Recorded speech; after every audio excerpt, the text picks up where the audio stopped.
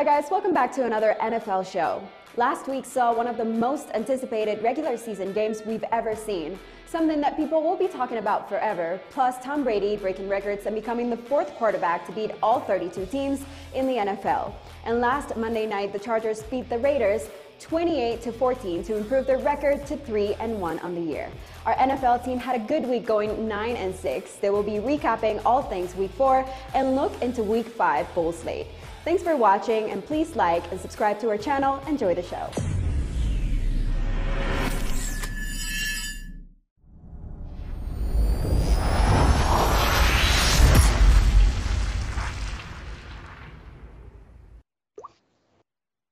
NFL Week 5 on the horizon. We're here to take an early look at some edges on the betting board this week.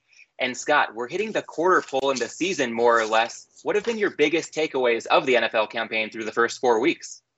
Matt, and I don't know, maybe this happens every year, and I just haven't noticed it, but it just seems like there's a few teams that have kind of flipped their script, if you will, from what we're used to them being from a profile standpoint. For example, Atlanta has always had a good offense, probably a bad defense. This year, defense is so-so, but their offense, quite frankly, sucks.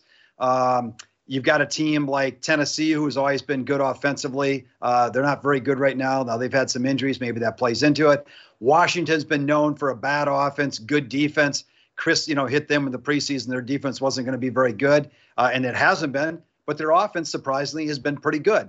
So there's a few teams like that, and priors still carry value early in the season because we are only 4 weeks in, less than a quarter of the way in now with the 17-game schedule. But you also have to take note and I think be willing to adjust based on what might be happening this year, which is different from maybe what we thought the team was going to be at the beginning of the season.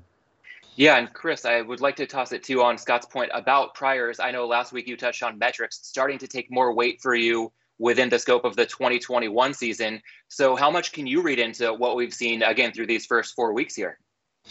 Well, I think it's important to note that a lot of coaches and players look at the season in quarterlies. Obviously, there's 17 games now, and the second quarter is going to change a little bit depending on when teams have their bye weeks and such. But obviously, everybody has their 4 games in, and this is a stepping stone for when teams evaluate themselves and set their goals for the next quarter. So this is when the metrics start to kick in. Unfortunately, I had a crummy week, lost a little bit last week, and I'm at the same place I was last year. I was 15-15 after 30 games this year. I'm 17-16. And I finished very, very well. And actually, I feel very confident that I will this year. You look for certain things. You pick up on teams that are doing better or worse than what people's eyes tell them which teams are, if that makes any sense. Yeah, and I think we'll get more into that notion exactly over the scope of this show. And before we get too deep into it, I'd like to let the audience joining us live on YouTube know that we're happy to make this a Q&A throughout the show. So if you're watching us on YouTube right now, feel free to jump in that chat. And one more thing before we kick things off, go ahead and sign up today at BetUS using the promo code NFL2021 and receive a 125% sign-up bonus. For more information on that, you can check out the link below this video. And guys, getting into a review of last week's bets, kind of looking at it through not just what happened, but what we can apply moving forward. A bit of a mixed bag for us last week with a couple consensus plays, and we can lead with the bad news, and that would be the Saints teaser that all 3 of us were on. Scott, it looked golden in the fourth quarter, but didn't end up coming through. What do you take away from that result? First of all, watching these games is maddening. You watch them and you're thinking like, okay, I've got this, and this bet. And then you're like, okay, these bets aren't going to win. And then all of a sudden they do, they look better. And then all of a sudden, here go the Saints. You could just see that collapse coming, right? The Saints, for me, they've been so schizophrenic. I have a hard time reading them anyway, but they really have played out vastly different every single week. I just don't have a good read on them at all. I've almost kind of committed to just staying away from them for the long haul until I feel like I have a better sense of what they're going to do.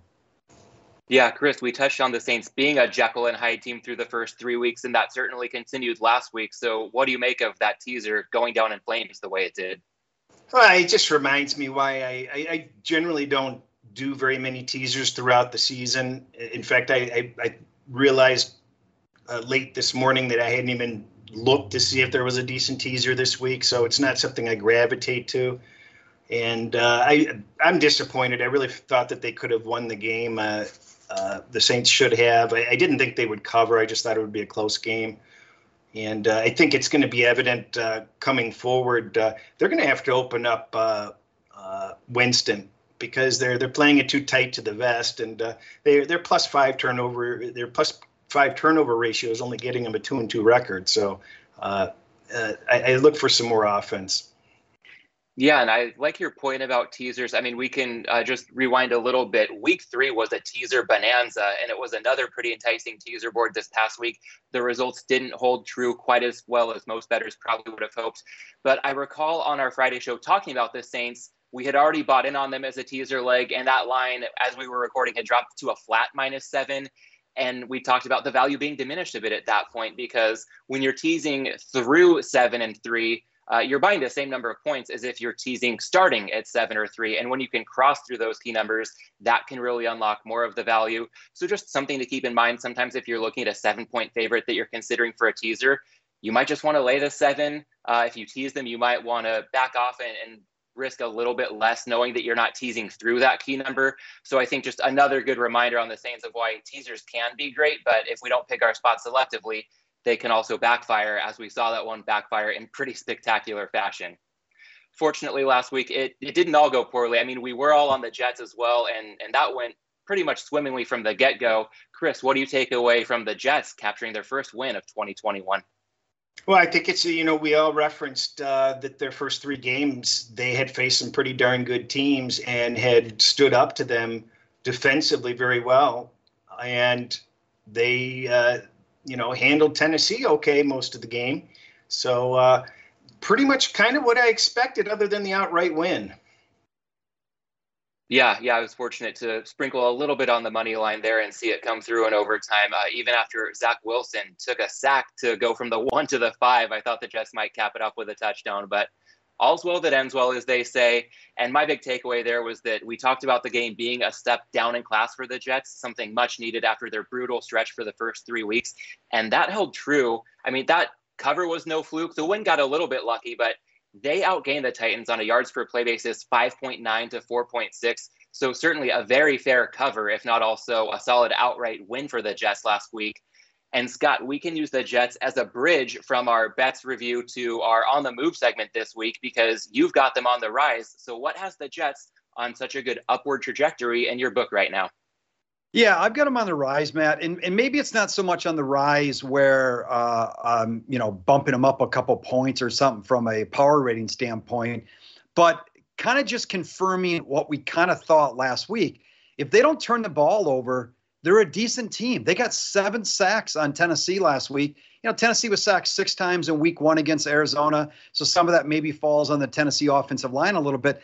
But the Jets got a pretty strong defensive line. Mentioned it last week. They got a couple guys in the secondary who have played okay. And their offense, for the most part, is okay if Wilson's not turning the ball over. They got Crowder back last week, and he played a big part of that offense. And very similar to last year, when they've got their quartet of receivers and they don't turn the ball over, they've got a chance to at least be a decent team. Now, I'm not suggesting they're even average necessarily, but against the right opponent, I think they can thrive a little bit, and you can find some value in them. Yeah, and I hear you on the Jets not necessarily being a team for everybody to go buy right now. Sometimes there's a case of if they just end up being the 25th best team in the league, that could be on the rise relative to their perception after the first 3 weeks. So I totally hear you there. And I'm going to go in a slightly different direction with my team on the rise this week, and that would be the Baltimore Ravens. Of course, they're the kind of team that was expected to be a juggernaut heading into the season, and it got off to a dicey start in Las Vegas, but they've really turned it on since then. And what really impressed me last week with their win in Denver was the way the offense did it passing. Not so much, with that ground-heavy attack, but Lamar Jackson going over 300 yards on that Denver secondary, and also knowing that the Jets have some reinforcements coming back in that passing game with Rashad Bateman and Miles Boykin on track to rejoin the team shortly. One more point on the Ravens from me. They're in for some good home cooking. Guys, they don't play another road game until November 11th we're talking about week 5. It's week 10 before the Ravens go on the road again. So who's to say how good their record's going to be at that point? That certainly has them on the rise in my book.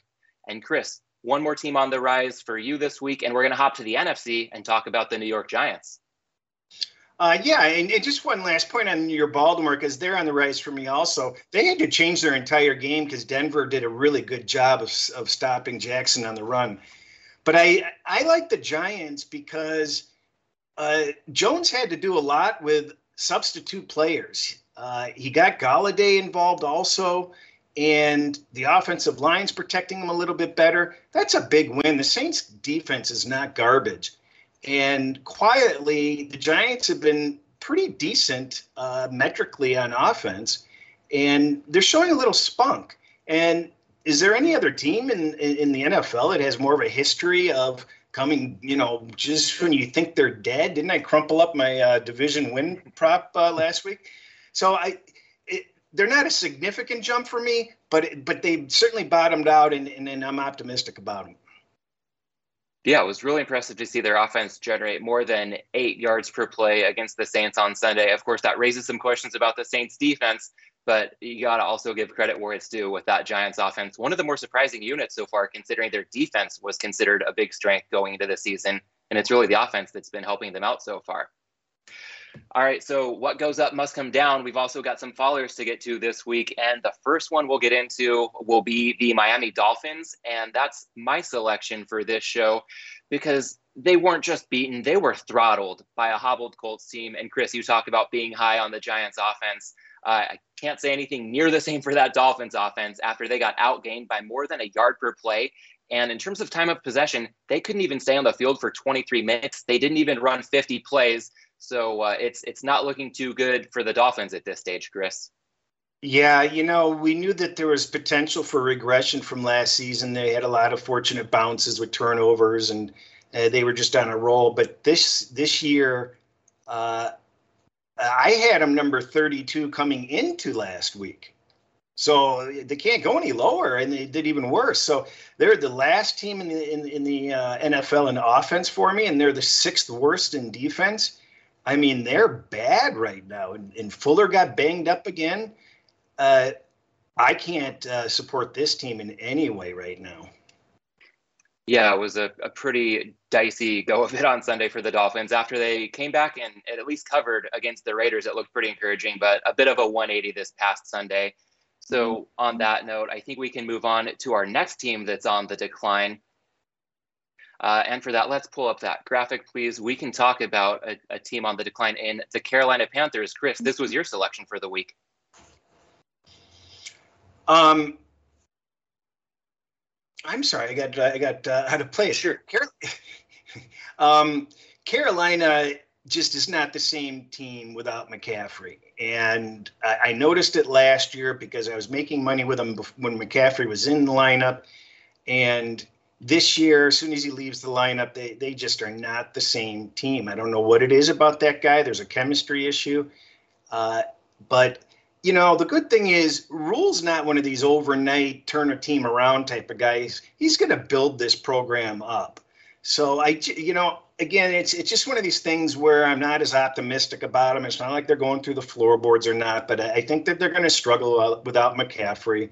And they could end the season very well, but I think they're going to go into a little slump here. Yeah, and I've got a follow-up question for you on the Panthers because you mentioned their offense taking a hit without McCaffrey. I heard a lot of people who I consider to be quite sharp saying the J.C. Horn injury might be a bigger blow to their defense than McCaffrey was to that offense. And we talked about last week the Panthers defense getting off to such a hot start, really manhandling the competition that it had been given for the first 3 weeks. The Cowboys just erupted on them, putting up 7.7 yards per play, I believe. And really, that game wasn't as close as the 8-point margin of victory for Dallas would have indicated.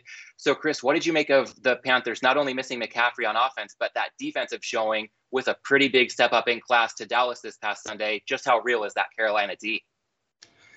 Well, it's tough to fade those injuries, but, Dallas is firing on all cylinders. You can't sit there and say Carolina's garbage. The Dallas's metrics right now are really strong, and they've played a top 10 set of offenses across the board. So It's no embarrassment to lose when you're missing McCaffrey and you're dinged up on defense and you've got some holes. So, how it comes together, I don't know exactly, but I bet Carolina. I'm not embarrassed. I bet Carolina last week. Dallas is playing very well. Yeah, fair enough. Well, Scott, we can move on to your team that's on the move in a downward direction. And don't kick them when they're down, everybody. The Houston Texans. Yeah, can it get any worse for Houston? Yes, it can. With Davis Mills in there, he's got an interception rate right now of 7.5%. I think league average is somewhere in the 2.5 to 3%. Kind of tells you how bad that's been. 4.1 yards per pass. He's been sacked almost 11% of the time. And we know Buffalo was a tough opponent. Carolina was no easy opponent either. And now they're going to get New England this week. And my God, we saw, what New England did to Tom Brady. They made life very, very difficult for Tom Brady. They made life very, very difficult for Zach Wilson, a few weeks ago. Davis Mills, he's going to struggle in this one. And, yes, there might be some opponents. And as he grows, maybe he gets a little bit better before Taylor maybe comes back. But they've gotten drastically worse than I think we could have even imagined with him at quarterback. Yeah, and Scott, you touched on the matchup with the Patriots on deck for the Texans. And at some books, we still have some Houston plus 8.5 out there, a lot of 9s.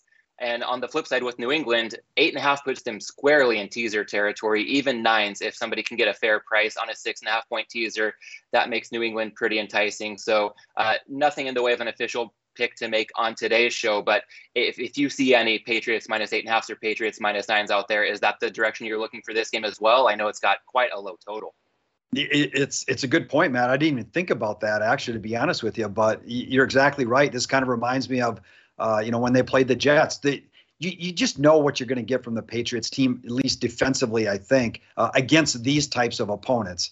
And they should be able to do enough in offense. I mean, Mac Jones is pretty good. Obviously, we'll get into more of this on Friday, but I think this could be a very attractive teaser if you can get the right price. Yeah. All right. Well, something to put a pin in for the audience over the next few days.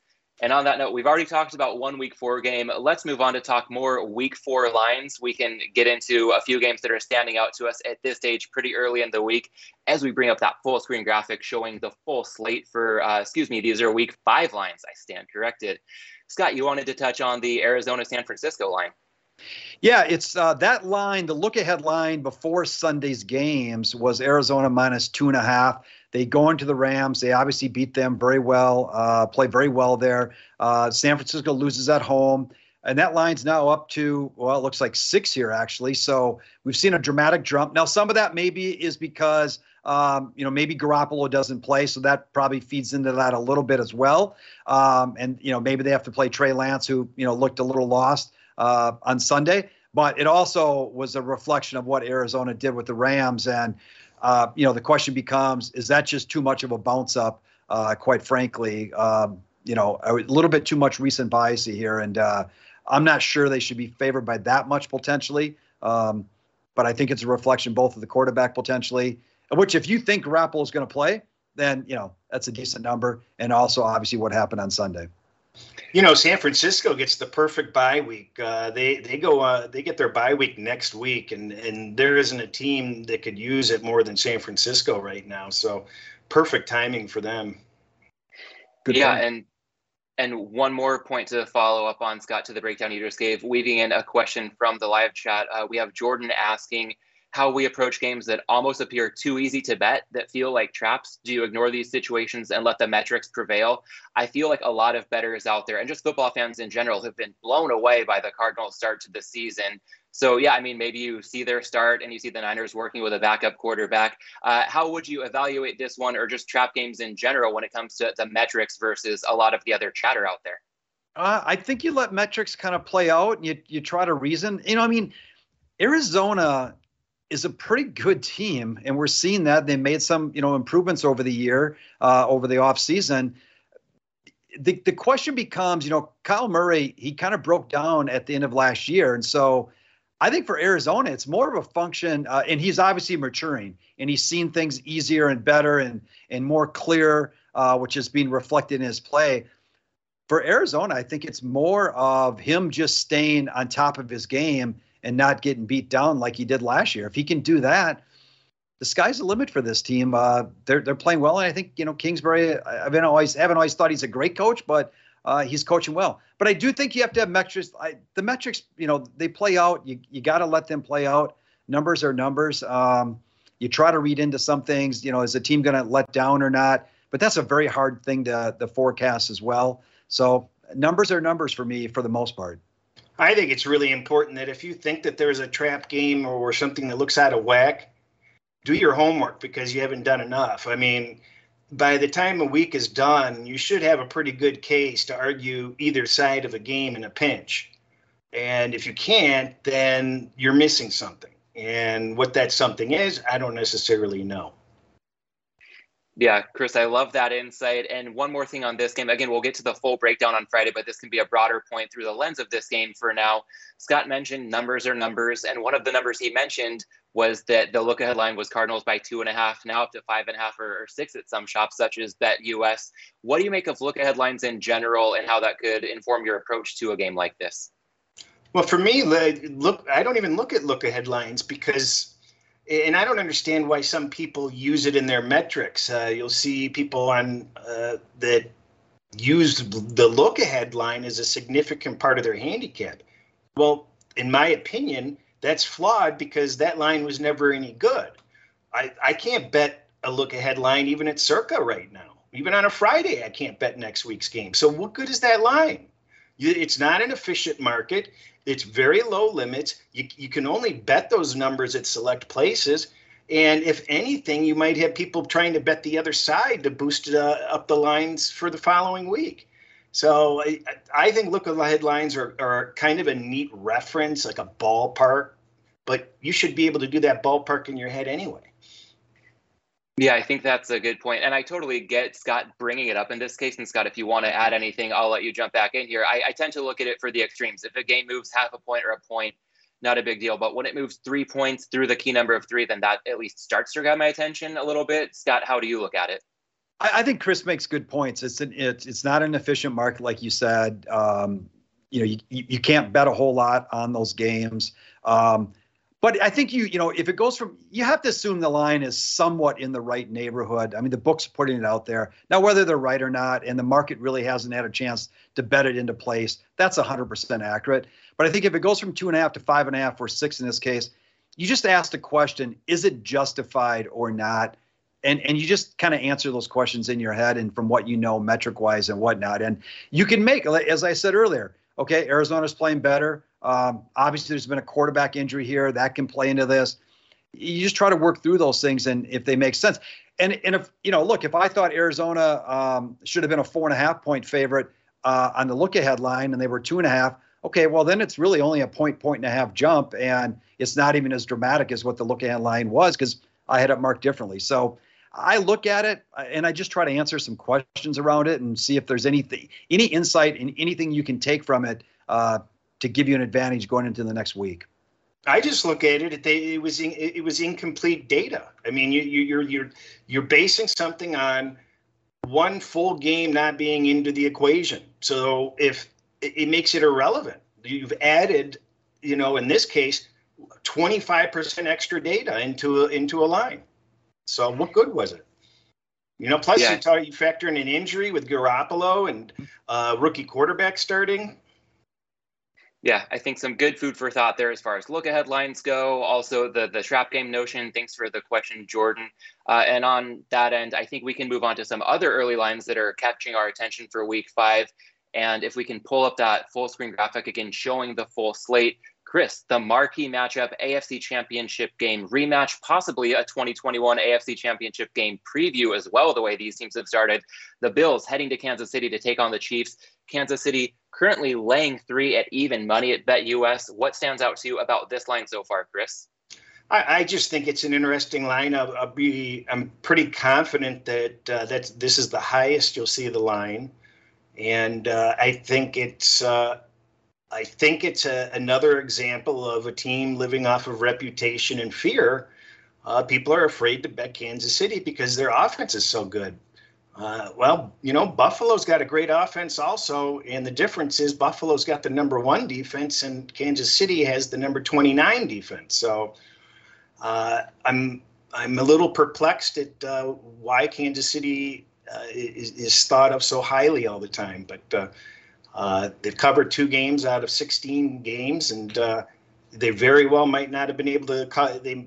If things had gone slightly different, they wouldn't have covered against Philadelphia last week. Philadelphia was missing their whole offensive line, and Philadelphia was able to move the ball on them. Yeah, I'll push back just a bit there with the Chiefs. And again, if I'm pushing back against a pro better, then I'm probably the underdog here. So I'll keep it quick. But I recall, again, betting the Chiefs. We talk about that streak of struggling to cover games going back to last year. In New Orleans, the Chiefs had a commanding lead and kind of let off the gas and ended up pushing on the -3. They also had a big lead in Miami, and the Dolphins snuck in the back door at the end. So just like last week, you could argue in Philly that game could have gone either way. I think there were a lot of Chiefs games they didn't cover that they very easily could have. And if we can see them get their turnovers in line, I think there's a big talent gap between them and a lot of the league. Not necessarily the Bills, though. That's looking like a fascinating matchup. And another team, Chris, with a high reputation that it looks like in the note you're trying to move the line on, the Green Bay Packers this week, laying, I believe it's 3, taking on Cincinnati. I dare them to move that line a half a point either way, because I think that line should sit there, because I think the bookmakers will get action either direction. That's pretty much the only comment that I have. I think people will come in and take Green Bay -2.5, and if they had put it to 3.5, I think Cincinnati's going to get support.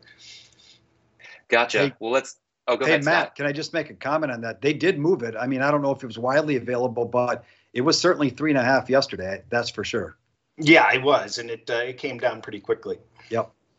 Yeah, well, let's touch on one more game on the board for Week 5 right now. The Chargers, after an impressive showing on Monday Night Football, I should have known that, Chris, with our Raiders bets.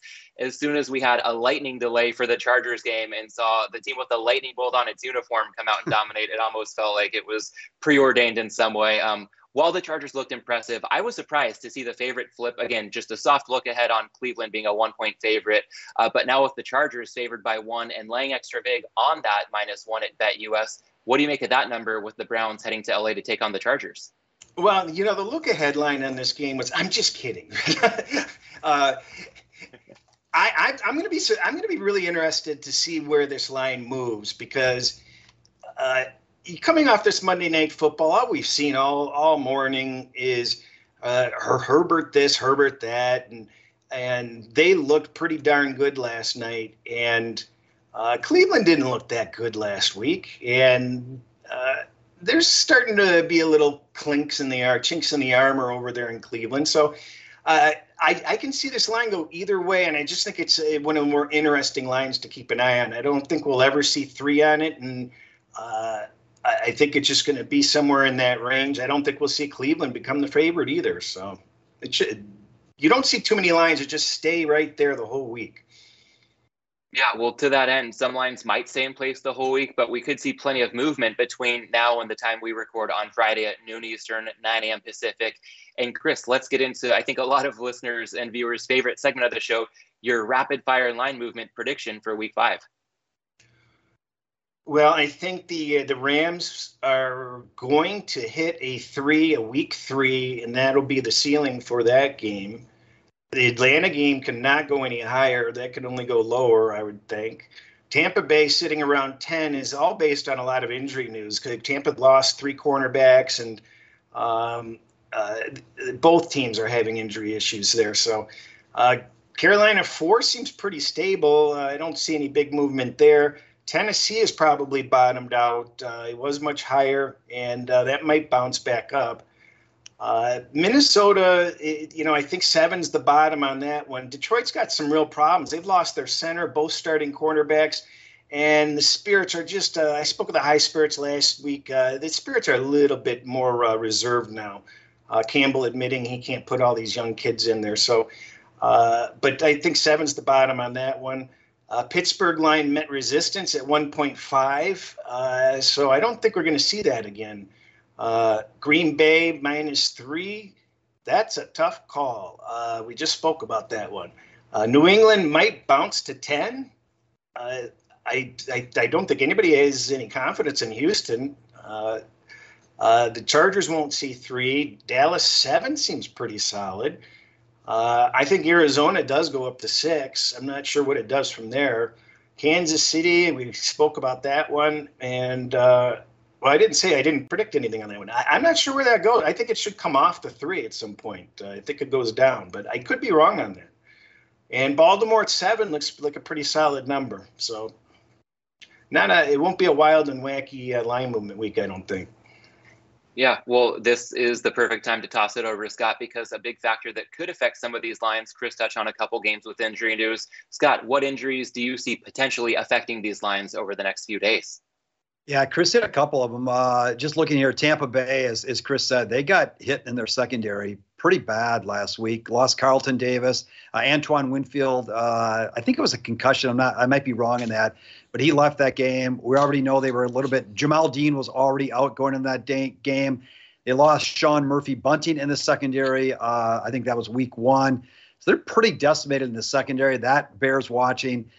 Denver, we know Teddy Bridgewater, the concussion. So we'll see what comes from that. San Francisco, we talked about Garoppolo. The left tackle, Trent Williams, had a shoulder injury. I was listening to someone yesterday, said the fact that he did not come back in for that game with a shoulder injury does not bear well. So we'll see how that plays out. Will Fuller from Miami, and their quarterback, Byron Jones, one of their better quarterbacks, is dinged up. Dallas, one of their better quarterbacks, cornerbacks, Diggs, left that game. Chris hit on all the problems for Detroit. They also lost their edge rusher, Romeo Okwara, who's a very, very good edge rusher for them. And remember, they're already playing without Taylor Decker, their left tackle as well. Montgomery, the running back for the Bears, is out.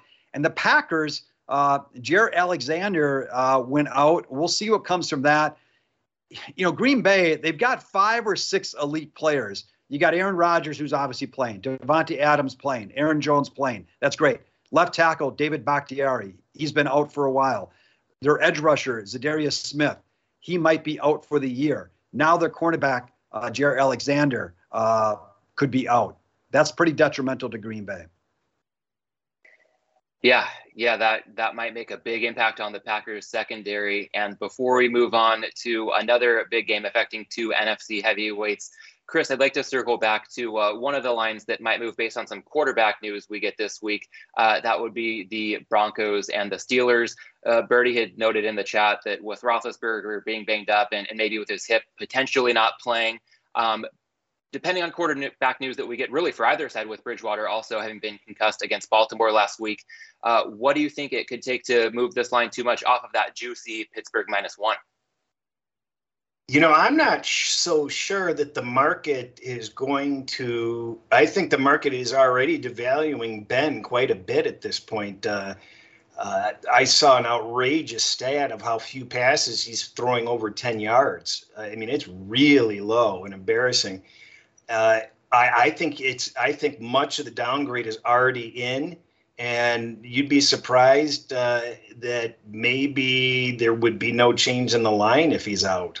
I mean, I'm sure I'm wrong, but I think in a lot of people's minds, they'll let the line move up and then buy the Denver anyway at a better price, if that makes sense. Yeah, certainly a big storyline to follow with 2 dicey quarterback situations with Denver traveling to Pittsburgh. And we've got 2 much more solid quarterback situations in the Thursday night game this week. So let's get to our Thursday night football preview. The Rams traveling to NFC West rival Seattle. Currently, the line at BetUS has the Rams favored by 2 at -115, total at 54.5. And Chris, you're on a side in this one. I favor the Rams in this game. I like the situation because their loss was very excusable. It was a letdown spot after their big game against Tampa Bay, and they're still doing things pretty darn well. And this Seattle, they were essentially gifted this game against San Francisco.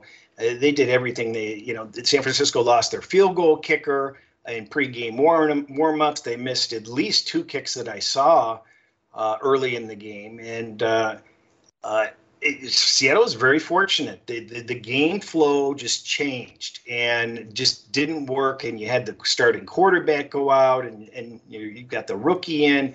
Just went Seattle's way for them to come from behind and win. Seattle doesn't show up on my metrics very well at all. They're not doing a lot of things well. And as I heard on TV this morning, Colin says, what else can you say good about Seattle except Russell Wilson? Nothing. So I think in a short spot like this under 3, I like the Rams to win.